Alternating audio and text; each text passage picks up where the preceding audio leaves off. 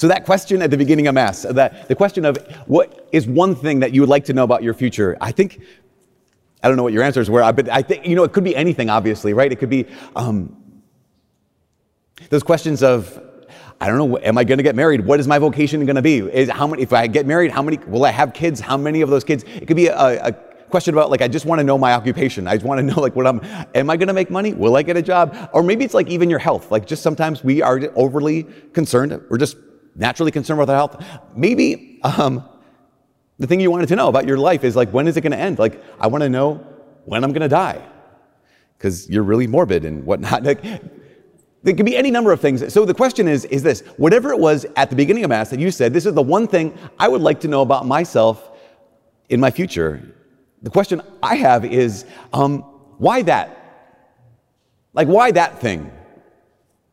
I think a lot of us would say, well, I don't know, I want to know. And I think, that's great. That doesn't answer my question. Why do you want to know that thing? Because whenever we're talking about the future and, like, really, really wanting to know the future, I think sometimes it's because, like, if I know it, then I can rest. Like, if I know the answer to this question, then I can relax. I don't really want the information to be able to do something with it. I want the information so that I can just now be okay. And that's the big question. I wonder a lot about our lives when it comes to, like, knowing the next step. Do I want to know the next step so I can rest, or do I want to know the next step so I can actually take the next step? Like, why do we want to know? Why do so many of us want to know the future? And I think it's one of the reasons why we like the idea of a prophet. Because I think a lot of times we associate the idea of a prophet with the person who predicts the future, right? That's kind of like sometimes what we have in our minds, is that I would love being with a prophet because they're going to tell me what I want to know about the future.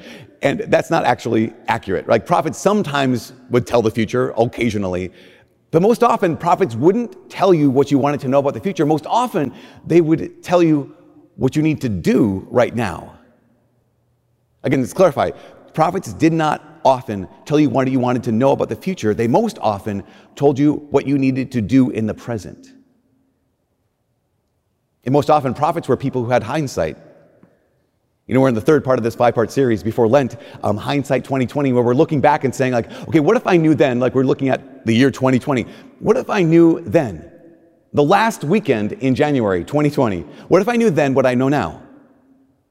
Prophets, one of the reasons why they're powerful prophets is because they had incredible hindsight. They know God's word. They knew the word of God. They knew God's promises. They knew that he promised blessings. They knew he promised curses, and they could look at the world around them and say, here's what you're living. Here's how you're not actually living up to the promises. Here's how you're actually on a trajectory for destruction. And prophets most often called people to act on what they knew already.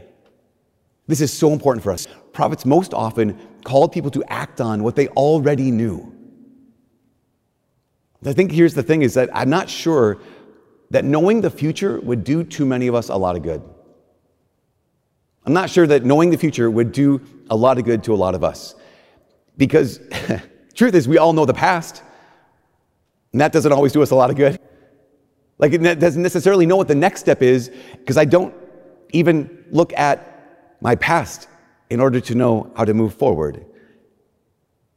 The truth is, just because I've lived through something, just because I've experienced something, doesn't automatically make me better, doesn't automatically make me wiser. I used to think it did. Like, I used to think that every old person, like, by the time they become old, they just become amazing. Like, every old person is like the sweetest person. They're gentle, they're patient, they're kind, they're funny. They know when to laugh, they know when to cry, and they're honest with each other. Like, that's because I had great grandparents. I had amazing grandparents who I heard the stories of when they were parents. And my mom and dad would say, oh my gosh, your grandfather had the shortest temper ever. And I'm like, what? You mean Grandpa Teddy Bear, who's like never mad at anybody, who lets everything roll off his back? And my brother once said that about my dad. He said about my dad, he was like, people think that dad's getting nicer. He's just an old man who wants to be right with God by the time he dies. Like, he wants to change his behavior. Because again, I was accustomed to people who are like, yeah, they lived through the Great Depression, so they know the value of a thing. They lived through World War II, or they served in Korea, and so they know just the preciousness of life, and they're just calm and gentle and wise. And then I met actual old people. No offense to old people, but just getting old does not make you automatically wiser. Some of the most bitter people I know have been old people who haven't resolved their issues. Some of the most resentful people I know have been old people who haven't resolved their pains. Some of the most greedy and envious and foolish people I know have been wise people, or have been old people who have lived through so much and it didn't do them any good. No, also, on the other hand, I have some of the wisest people, in general, most generous people, and most gentle people I know have been old people. Because why? Because we realize this. Knowledge is not enough. It's not enough just to know something. I have to be willing to do something with what I know. But I think so many of us, sometimes it's just easier to live in the dark. Like, I know this, but sometimes it's just easier to live in the dark. So I was talking with Lauren, she's our team director for Focused Missionaries, and she noted that someone asked this question, it was online, they said, what's one thing in your life that if you did it, everything would be easier? Like, it was one thing that in your life, if you did it, other things would be so much easier, but you're not doing it, and you know you're not doing it. And she talked about how in the bathroom that she shares with her roommates, there were 2 burnt out light bulbs. And they were going to the bathroom in the dark. And not that they didn't have light bulbs, they had them in a drawer in another room. And it was just one of those things they just tolerated. And I knew what to do. She said, I knew what to do, but just sometimes it's easier to live in the dark. And so when this question came up, she's like, I know what I need to do. Replace the light bulbs. And it's so easy. Because we can look back over the last year, we can look back with hindsight, say, I know so much, but it didn't change me. We can say, I learned, but I didn't grow. Imagine the pain of saying that. I learned, but I didn't grow. You know, all this is coming out, for me at least, out of the gospel today. Because in the gospel, this is the beginning of Jesus' ministry, right? So last weekend we heard how Jesus is on the shores of the Sea of Galilee, and he's assembling the apostles, and he's gathering them to himself. And today is the first day that Jesus is like on the scene, and he's starting to do some incredible things. And he walks into the synagogue, and what happens? This demon calls out, what have you to do with us, Jesus of Nazareth? Have you come to destroy us? And then he says this massively important line where he says, I know who you are, the Holy One of God. Now stop on this for a second. Sometimes we've stayed away from faith because we're like, I don't know if Jesus is really who he says he is. I don't know, is Jesus really God? That can be sometimes our hang-up when it comes to faith. But here's this demon who's like, no, that's not a question for me. I know exactly who Jesus is. I know that he is the Son of God. I know he's the incarnate Word. I know who you are, the Holy One of God. And that knowledge did nothing. That knowledge didn't change him. So it's true for us. Knowledge needs to be transformed into action, or it is worthless knowledge. Imagine everything you and I have been through over the last year. Imagine all the suffering, all the pain, all the loss, all the things that were taken away from you over the course of this last year, going completely to waste. Because we went through it and it didn't change us. Because we learned, but we didn't grow. Imagine how much you would lose, how much we would lose, but not only how much we would lose, imagine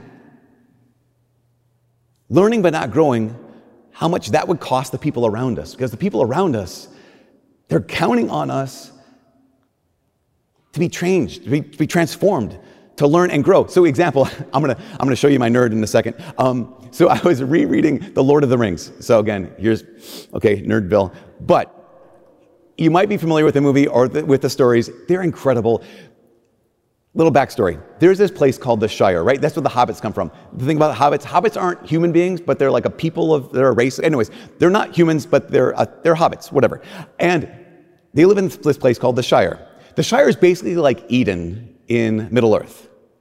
Because the hobbits, all they have to do in the Shire, they eat and they drink and they smoke leaf and they sleep and they celebrate. That's all they do. They don't have to worry about anything. Like, evil has not really infiltrated the Shire. And at one point, here comes Gandalf, and he says, okay, Frodo, I've got a job for you. And then Sam goes with him, and then Merry goes with him, and then Pippin goes with him. So these 4 hobbits, they leave Eden. They leave this place almost untouched by evil, and they go to the heart of evil on this mission to destroy the ring and take down the big bad guy named Sauron. And so in that, what do? They encounter battles, and they experience incredible suffering, and they experience loss and betrayal. They come face to face with their own personal weakness and with the evil that's within themselves, but they also come face to face with goodness.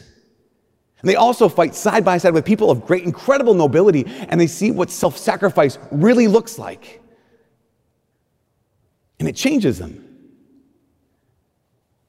They go through this, and it actually does something to them. So what happens is, spoiler, they win. They destroy the ring, and they defeat the big bad guy, Sauron. And I remember reading the book the first time and realizing there's like half the book to go. I mean, it's all these endnotes and everything. It's like, no, it's over. Like, give me another page of and then they lived happily ever after. But there's all this story that Tolkien tells after the bad guy is defeated. And the second to last chapter is a chapter called The Scouring of the Shire. When these 4 hobbits who have been off and they've been changed, they come back to the place that was like Eden, and they realize that the place that was like Eden is like Eden no more.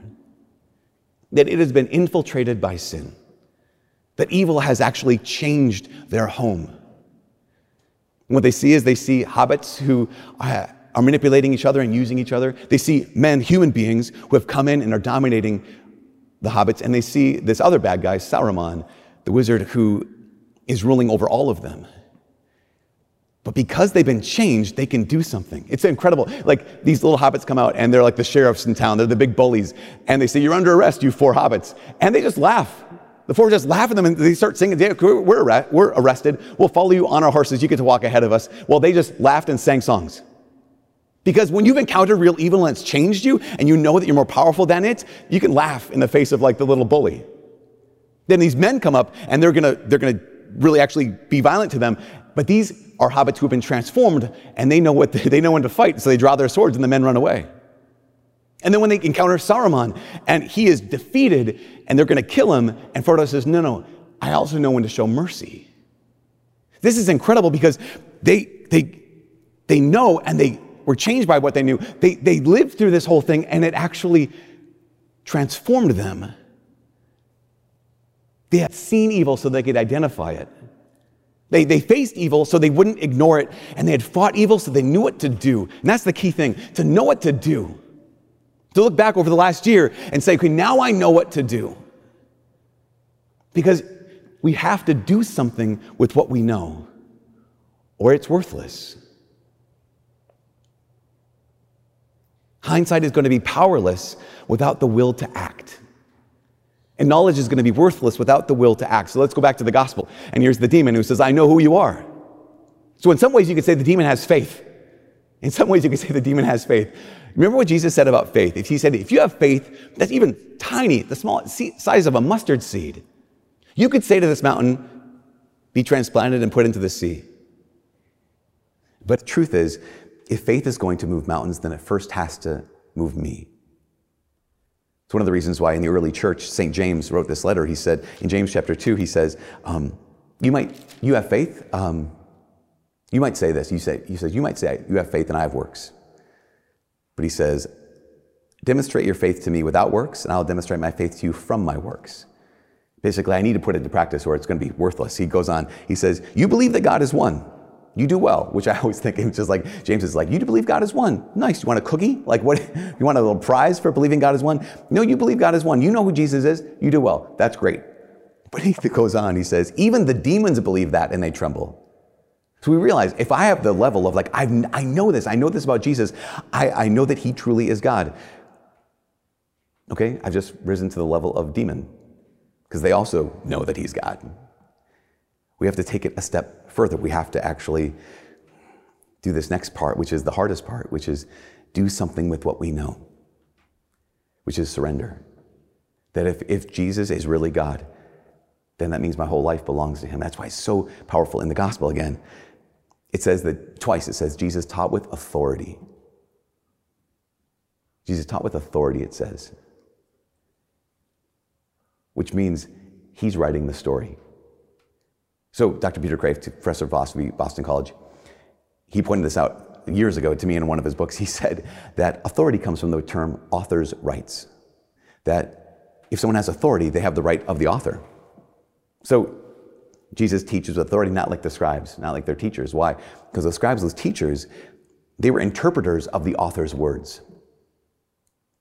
But when they meet Jesus, he is the author. Like he is the word. Which means if he's the author, if he is the word, then he gets to write my story. Like this is what it is to take that knowledge, what I know about Jesus, and then actually do something with it is I actually get to surrender it. I get to say, okay, God, you get to write my story. That's what surrender is. It's not like a give up. It's I give him permission. If you are the author, I give you permission to write my story. That's what it is to say, I learned and I grew. And this is the last thing.